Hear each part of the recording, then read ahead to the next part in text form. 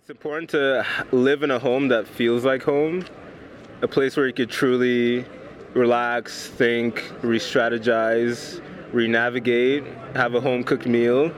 As a foreigner here, I haven't really had that. I've paid rent for every month that I've lived in Canada, and I haven't really had the luxury of just living in a parent's home and taking time to save up, think about what I want to do next, be around a support system. So that really changed the idea of what home is for me, and I've had to make wherever I wanted to live my home by force because I have no choice. But it's with the hope that one day I will be able to have that home that I could have all the things that I need in. But yeah, home is a very important part of the human experience.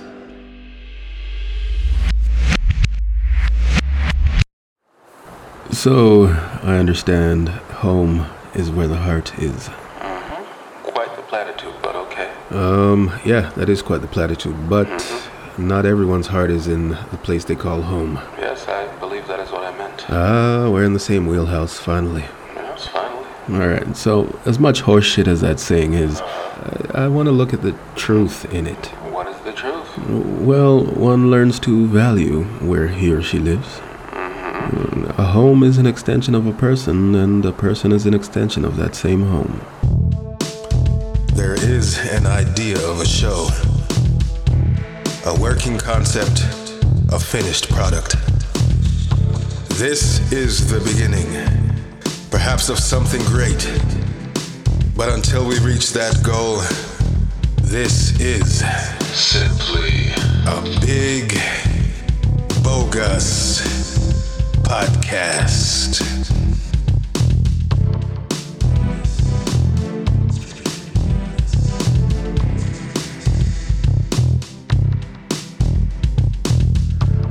Oh, yeah. Oh, no. Oh, yeah. Oh, yeah. Oh, yeah. We're slowly getting there. Wow. Or quickly. I don't even fucking know. We're just getting So there. corny. Bit by bit. So little by little. corny. We're getting there. Yeah, if you say so. And I do say so. I do say so. All right. Who am I? Mighty Blackwood. Who are you? Your The one that stays quiet until I need him. My conscience. Excellent. Excellent. fair enough. Yeah, that's fair enough. Today is episode 5 of season 4. And for the 5th episode of every season, we are going to bring you... Oh my gosh, just say it. We're going to bring you the exact same theme. Habitat, environment, and home. Yeah. But Oh yeah, but in a completely different way. Hopefully, those are goals. Those are goals.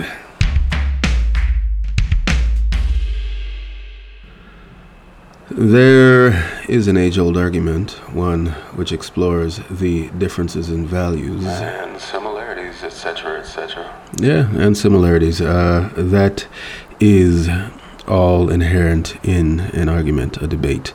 Anyway, the argument explores whether human behavior is determined by genetic makeup or... Stretch it out, why don't you? Yeah, maybe I will.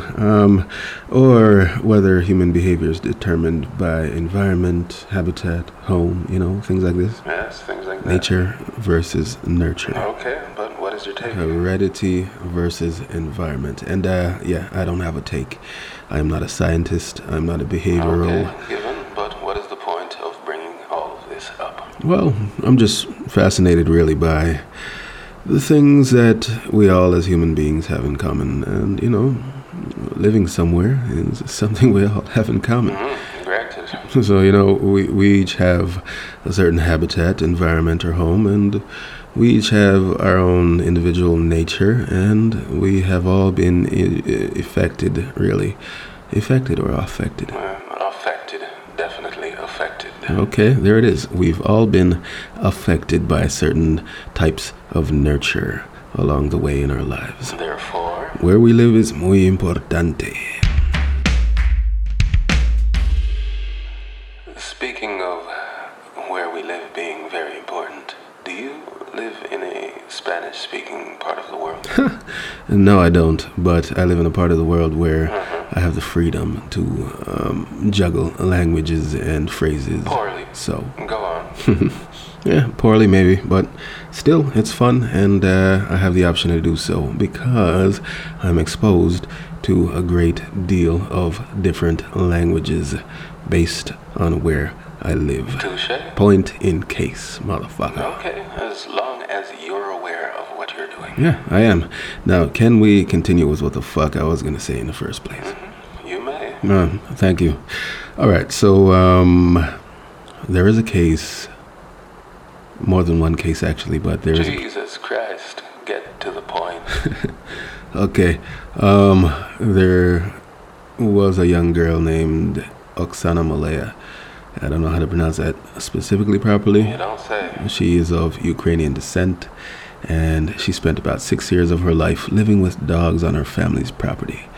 That, my friends, is a perfect case. A perfect case of what? Well, a perfect case of how you can come, stocked to the brim with all of the hereditary machinery necessary to lead a normal human life and, end up in a situation where your nature is overpowered by your environment, your habitat, your home, your nurture.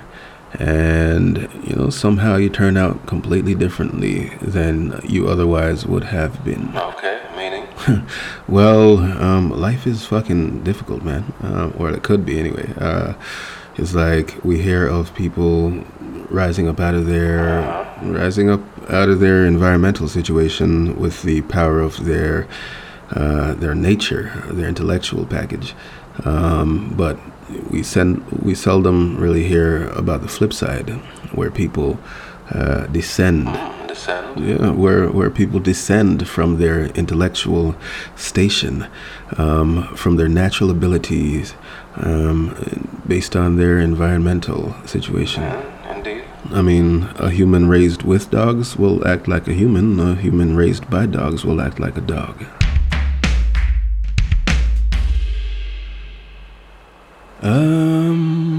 The Jungle Book is, bar none, one of my favorite movies of all time. I like the adventure in it. I like the freedom in it. But, now that I'm older, now that I'm not a child anymore, wishing and dreaming on adventure, I see the horse shit in that idea of a kid being raised by wolves and then, growing up to really still be human-like. There would be nothing human-like about that child whatsoever. And even if the motherfucker could talk to wolves, communicate with wolves in a wolf-like way, that kid would not be able to communicate with bears. Explain. Okay, so that kid, Mowgli, is really brought to the wolves by a jaguar named Just say panther. Bagheera. And then he's raised by wolves. He's not raised by the jungle at large. He's raised by wolves. So these wolves raise him up, but the only thing they're afraid of in the jungle is this tiger named Shere Khan. So the fucking tiger threatens to murder any man he sees. And, Mowgli is becoming a man. So, the wolves are all, get the fuck out of the jungle now because, the tiger's back. He wants to kill you. So they send off Mowgli with his panther nanny, Bagheera. So, my gripe with this whole thing is that Mowgli was raised by wolves, not by the panther, and not by a bear. Therefore? Well, the moment he met the panther in the first fucking place, he should have been a dead kid. And then when he meets the panther again later on, he should not be able to communicate with him. But, he learns to communicate with all animals in the forest, including a bear, Baloo, with whom he becomes great friends. It makes no fucking sense. But it's good entertainment. Yeah, it's good entertainment, but besides the talking animals aspect of it, it's not very realistic because when you're raised in a certain environment, in a certain habitat, in a certain home, you start to learn how to communicate based on that way of living. You're raised by wolves, you act like wolves. The end. You don't learn to communicate with wolves and panthers and tigers and bears and snakes and vultures and monkeys, and it just doesn't fucking happen that way. Anyway. And besides all of that, when he goes back to the human village, how the fuck is he gonna know how to communicate with human beings? He's like immediately, although he doesn't say a word to the little girl that he meets at first, he immediately knows how to communicate with her. It through eye contact and smile and whatnot. And being able to mimic her water-carrying behavior. Exactly. And I assume, since we're, watching the whole picture basically through his eyes, that he knows how to understand, that he understands the fucking song she's singing. It just doesn't make any sense. No sense at all. And as long as we're talking about movies... Stories. Yes, stories in the jungle that make no sense. Yes. Tarzan. That's the ultimate environment story that makes no fucking sense. This kid is raised in the jungle by gorillas, and then suddenly, for some fucking reason, he becomes king of the jungle. King of the fucking gorillas. He would have gotten his ass beaten every single time he's tried to stand up.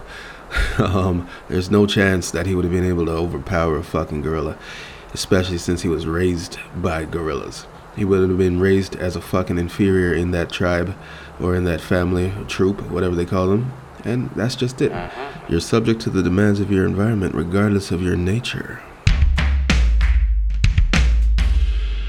I was not born and raised in Canada. I was born in a tropical environment. I think I mentioned this before in another episode. However, the point of my little story right here is that I used to get in trouble as a kid for climbing trees here in the city of Toronto, Ontario, Canada. Okay, point taken. You see, it's the little things in life that really allow us to be naturally human beings. I mean, we are living beings that need to be surrounded by living things, and we need to interact with living things, be they animals or plants. So one of the things that always bothered me about city life was that we are surrounded completely by artificial constructs. Everything we see, everything we interact with, it's all man-made. By and large, but it's inappropriate to say everything. God damn, well, it's almost everything. Holy fuck.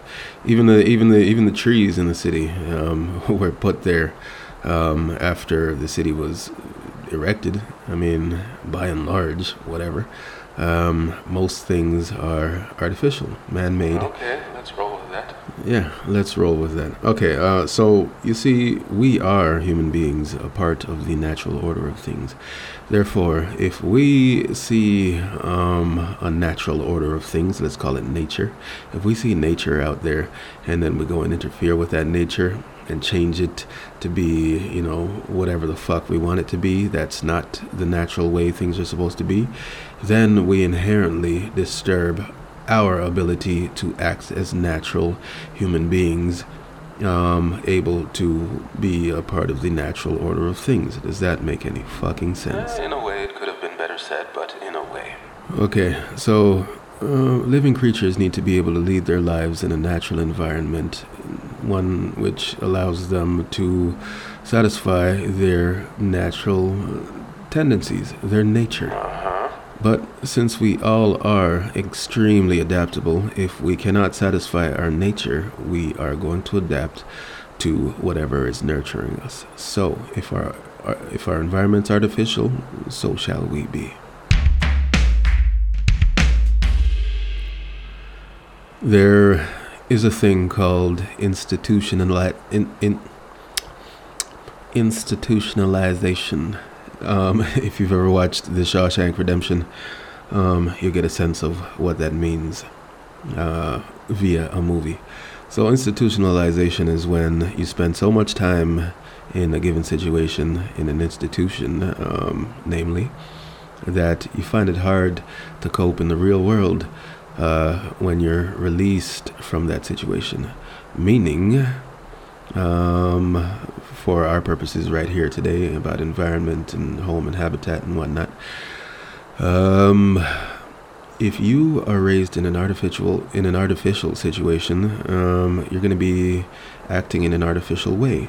Just like, if you're imprisoned for fucking 40 years of your whole life, when you come out of that prison, you're going to behave like a prisoner. You're not going to behave like a normal human being should be behaving on the outside of a prison. So, it's very important that the human race decides exactly what makes us human and tries to preserve those things instead of just building more and more artificial things based on what the fuck would be nice for us to have. To what end? If we don't feel like we belong to an environment, like it's our home, then it's unlikely we'll ever act in its best interest. Okay. How do we wrap this episode? I just think we should all think very, very carefully about destroying the nature of things, such as our habitat, environment, and home. Okay, how come? As soon as we disconnect from these things, that's as soon as we start disconnecting from our own nature. There is an idea of a show, a working concept, a finished product. This is the beginning, perhaps of something great. But until we reach that goal, this is Simply a big, bogus podcast.